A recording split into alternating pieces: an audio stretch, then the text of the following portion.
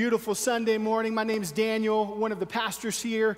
Jonathan, thank you for that great announcement about our transition pastor, the search for that. Very exciting and encouraging. I had a chance to visit one of our old pastors this week down in Guatemala. Some of you might remember this old character, Keith Vandergrift. Anybody remember that guy? So we had a great time together down in Guatemala and got to hang out together. And when you see that picture, it just makes you think of trouble. At least me. It was a dangerous time together. But love Keith and Lonnie. Got to spend a few days with them, and they send their greetings to the church. They love this church so incredibly much. And yeah, such a joy to get to spend a few days with them. While we were down there, we're waiting. Our original plan was actually a buddy of mine and I went, and we're going to drive up to Coban, where Keith and Lana are currently living, and visit them there. But kind of last minute, they said, what if we come down to Antigua, save you the long drive, and we'll spend some time together in that city. So we agreed to that, and we had an extra morning to fill while we waited for Keith and Lana to arrive. So we had read one of the things to do in Guatemala is to hike and see the active volcanoes. And so there's a volcano there called Pacaya that had just had a pretty massive eruption at the end of March. And we drive about an hour and 15 minutes to get there. We want to hike to this volcano. And, rumor has it you could roast marshmallows on the smoldering lava rocks. And that just sounded like something I should do. And so we get there, right? And all of a sudden there's these tourist police.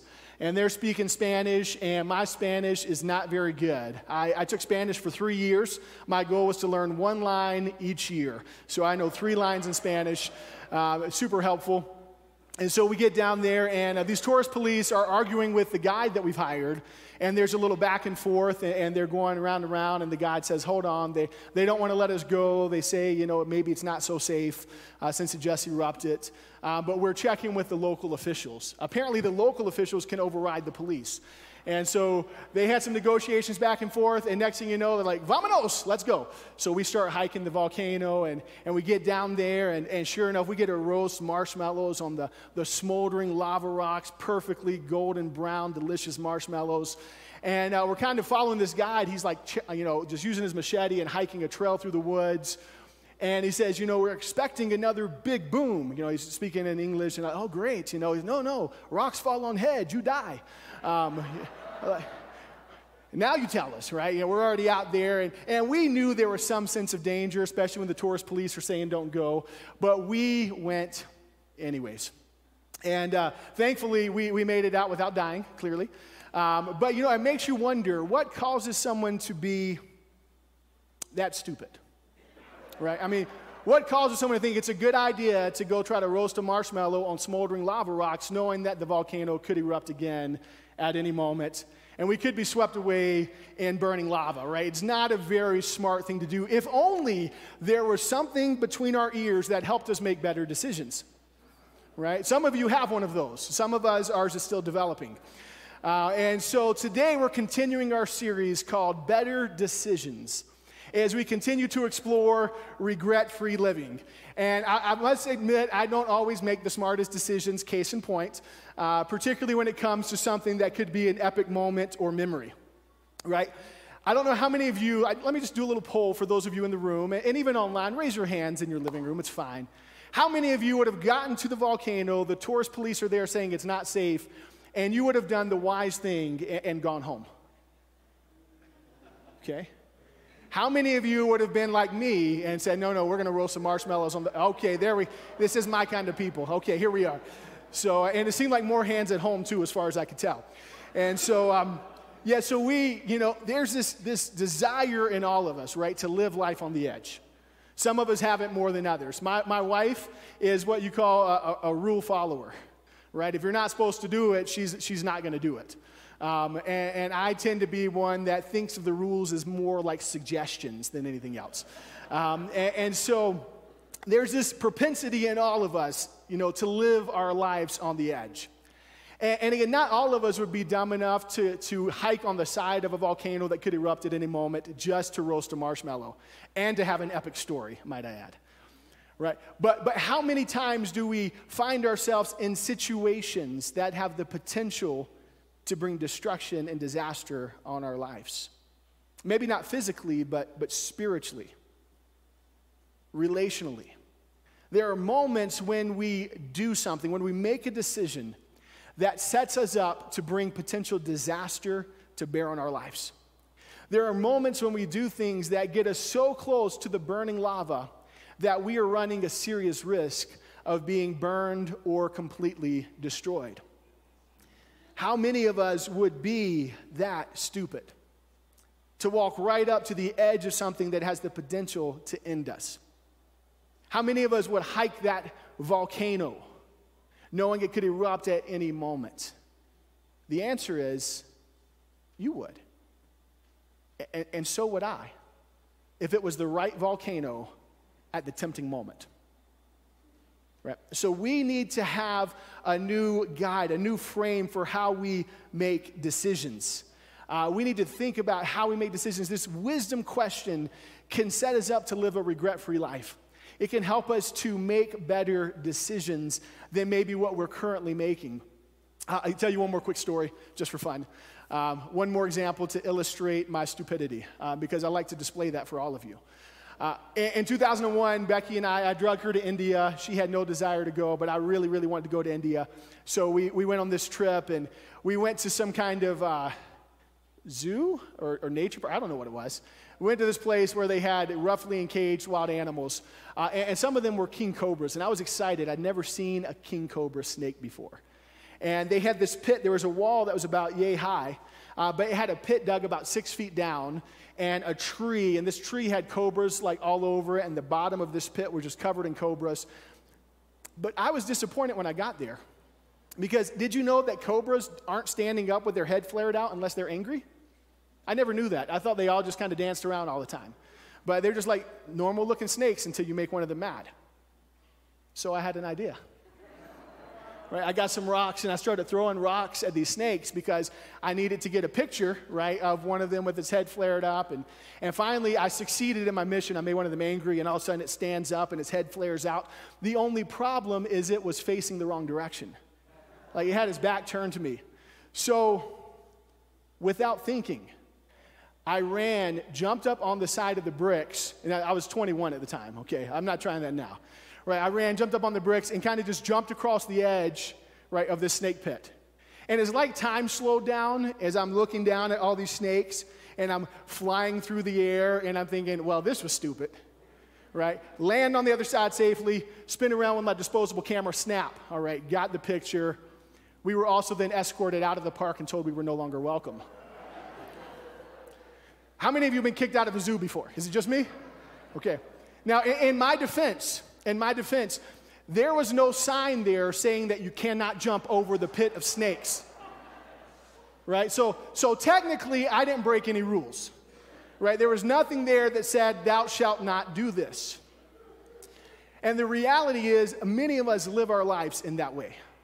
Maybe not climbing on the side of active volcanoes or jumping over pits full of cobra snakes, but we sometimes assume if there's not a sign that says, thou shalt not, then it must be okay, right? If there's nothing forbidden this, then it must be acceptable. And that leads us to live our lives dangerously close to sin. That leads us to think if the Bible doesn't expressly forbid something, then it must be okay. But we need a new question. And Carl mentioned to you the book that we're kind of going through as pastors and basing this series off of. But even before we read this book that he mentioned last week, in 2007, I read another book by Andy Stanley called The Best Question Ever. And I remember I was hitting on a conference. We were living in England at the time, and I was on a train to London, and I was devouring this book. I was probably in my late 20s and just thinking, man, I wish I would have read this book when I was much, much younger. And in it, Andy introduces this new question that's based on a passage found in Ephesians 5. So I want to share with you that question that transformed how I make decisions. Now, granted, I don't always apply it perfectly. You know, I'm a work in progress, but it is a great, great question. So if you have your Bibles, open up to Ephesians chapter 5 with me, and we're going to read verses 15 to 17 together. Ephesians 5:15, Paul says this to the church in Ephesus. Be very careful then how you live. I mean, right now I need to stop and pay attention to that. I don't tend to be very careful in how I live. Maybe more carefree, but Paul says be very careful how you live, not as unwise, but as wise, making the most of every opportunity because the days are evil. Therefore, do not be foolish. Look at your neighbor. Say, do not be foolish. But understand what the Lord's will is. Don't you love that? Paul's so simple. Don't be an idiot. Just understand what God's will is essentially what he's saying to the church in Ephesus. All right, be very careful how you live, not as unwise, but as wise, making the most of every opportunity. So Paul in this passage is exhorting us to live wisely. And rather than making decisions based on what is right and wrong, as the kind of the common filter we use, is there anything wrong with this decision? What if we began to ask another question? And that question is simply this: what is the wise thing for me to do? Not is this right, not is this wrong, but what is the wise thing for me to do? And I was reading this book on this train in 2007, and I read that question. That really, Andy, that's the best question ever? What's the wise thing to do? But as he unpacked that question, I became convinced that he's absolutely right. If we would learn to reframe how we make decisions, and would begin to make decisions not in light of right and wrong, but in light of wisdom, the wisdom that God gives us. You know, wisdom is one of the primary navigational tools that God gives to all of us to live our life. Peter said it this way in 1 Peter 5:8, be self-controlled and alert. Your enemy, the devil, prowls around like a roaring lion, seeking for someone to devour. How? How does he do that? How does he tempt us? We know that in John 10:10, the enemy came to steal, to kill, and to destroy. How does he do it? I believe one of the ways is he whispers in our ear as we're entertaining a decision, go ahead. That's okay. That's what you're thinking about doing isn't really wrong, right? And that gets us one step closer to a cliff where our destruction awaits. Because we hear, oh yeah, it's not really wrong. And so what do we do when we think that? There's something we want to do, but we know we probably shouldn't do it. We start justifying. Always remember, it is the unwise decisions that require creative justification. Whenever you find yourself beginning to spin a story in your mind about what you're about to do is okay, chances are you're about to make an unwise decision. It's the unwise decisions that require creative reasoning, creative justification. And I think the enemy often will tempt us and say, go ahead, it's okay, take this step, do these things. It's okay to be there in that place, even though you understand and know your weakness. It's different now. You're different now. Can I just tell you, it's not different now. The only thing that's different is that was then and this is now, and you want to make the same dumb mistakes again? Not you, I'm talking about your neighbor. Don't get offended.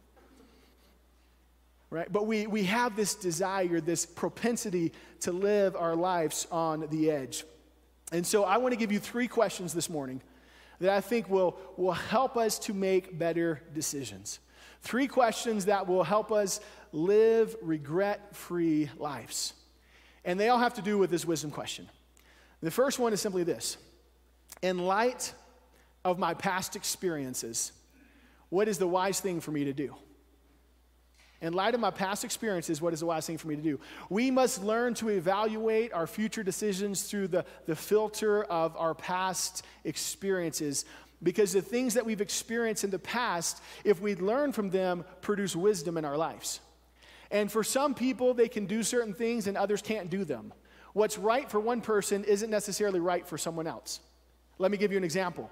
If you are a recovering alcoholic, hanging out in a bar with your friends might not be scripturally forbidden, but it might not be wise for you in light of your past. Maybe you've struggled with online pornography. And so you would think, okay, maybe for me, I shouldn't get on a computer when no one else is around. There's nothing in the Bible that says, thou shalt not be on thy computer whence there is no one else around, right? You're not going to find that in Scripture. right? So you could say, well, it's not wrong scripturally. Like, it's not wrong, but for you, maybe it's not wise. But for another person who doesn't have that same struggle, it's a non-issue.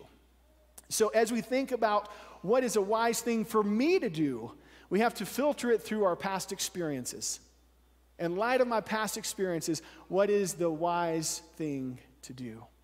And again, remember, if you find yourself trying to talk yourself into something, chances are you're being unwise.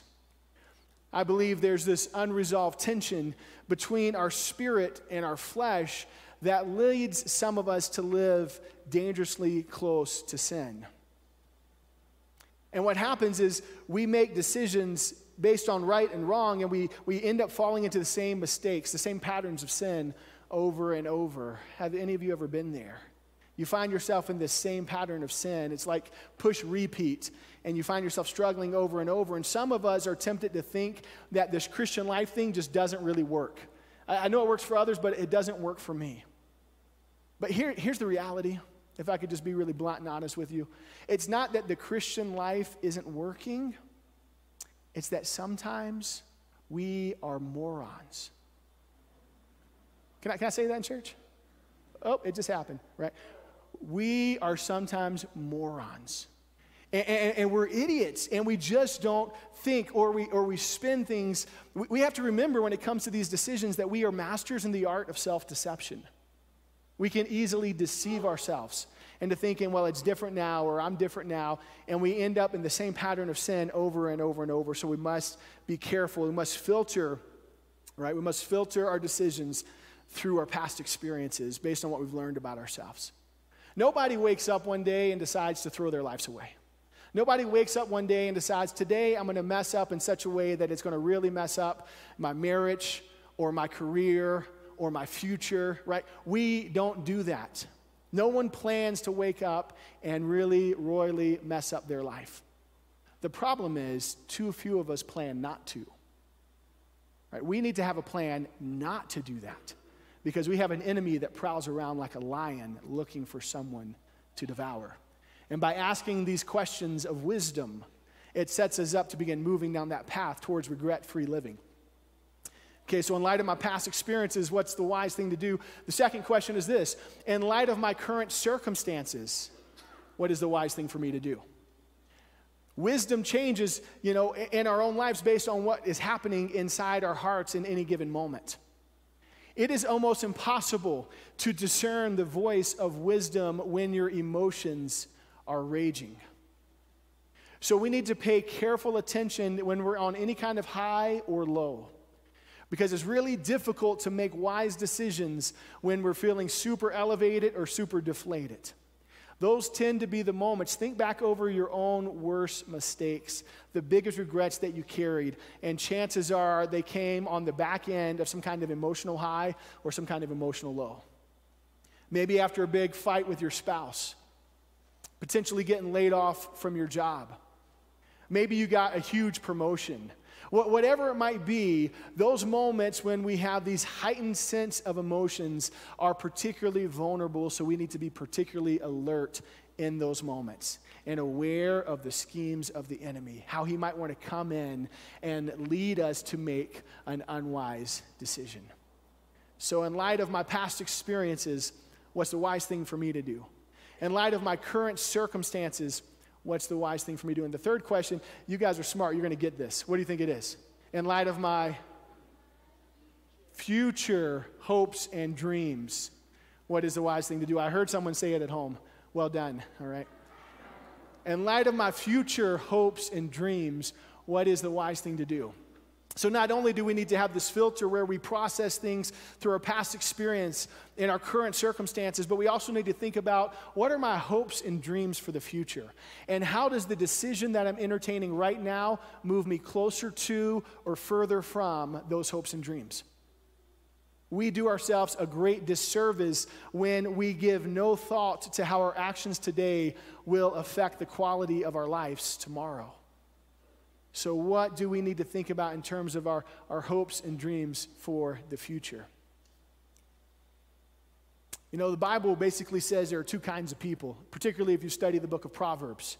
There are those who are wise, and there are those who are fools. All right? The wise understand, Scripture says the prudent see trouble coming and take cover, but the foolish keep going and are destroyed. And there are other places where it talks about, those who are wise and those who are fools. In fact, I love this scripture here in Proverbs 28:26.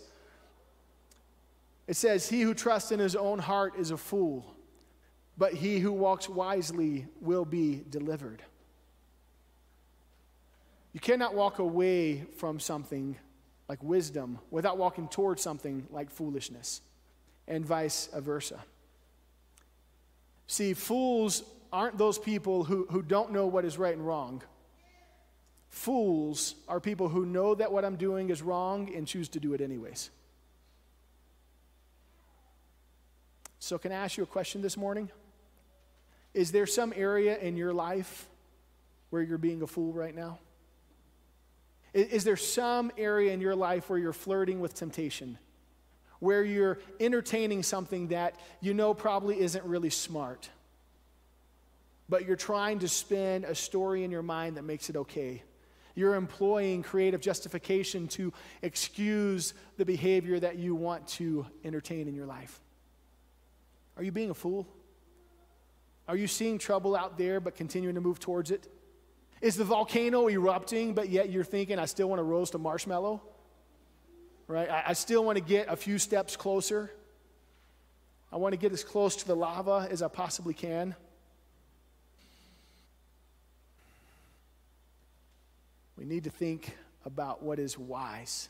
Not just right, not just wrong, but is this a wise thing for me to do?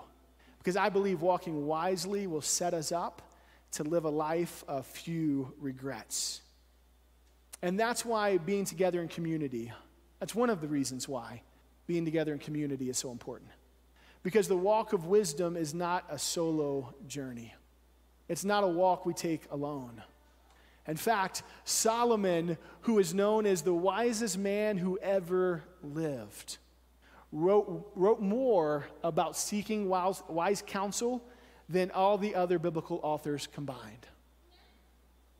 This guy, who had a reputation for being the wisest person in the world, continually wrote about the importance of seeking wise counsel.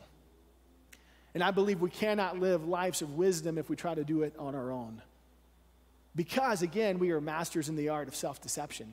We need people in community with us to help us recognize, like, hey, is what you're doing right now a smart move? Is this really a wise decision? Does this really line up with your hopes and dreams for the future? Is this decision going to lead you closer to where you want to be or take you further from where you want to be? We need to think about what is wise. So, the simple question, is this a wise thing for me to do? Could change everything. And if we allow this question to become so ingrained in our hearts and minds that every time we're presented with a choice, every time we come to a crossroads, every time we have to make a decision, rather than just responding with the first thing that comes in our mind, rather than just thinking, is there anything wrong with this? What if we began to ask, in light of my past experiences, is this a wise thing for me to do? In light of my current circumstances, is this a wise thing for me to do? In light of my hopes and dreams for the future, is this a wise thing for me to do? The reality is we are all one decision away from hurting our lives or helping our lives. And I thank God that we don't have to do this alone. We have the Holy Spirit living in us. And just like Carl preached about last week with the conscience, the Holy Spirit can prick our conscience at any given moment, and we are wise if we learn to pay attention to that tension. When the Holy Spirit begins to ping our conscience, and we pause and say, wait a minute, should I really be doing this? Should I really be going there? So as we close this morning, I want to just ask you a few questions for self-reflection. What active volcano are you hiking towards in your own life right now? Is there something out there that's captured your attention, that's alluring you, that's drawing you, that's pulling you in a direction you know you probably shouldn't go in? What are you trying to talk yourself into right now? Is there some area in your life where you're using creative reasoning to justify a choice that you're making? Is there anything you're entertaining right now that you hope no one else ever finds out about? And if you're sitting here this morning or you're watching online and something is springing to mind, please don't ignore what the Holy Spirit is trying to say to you this morning. Don't continue blindly down the path of foolishness. God is gracious and compassionate. He's slow to anger.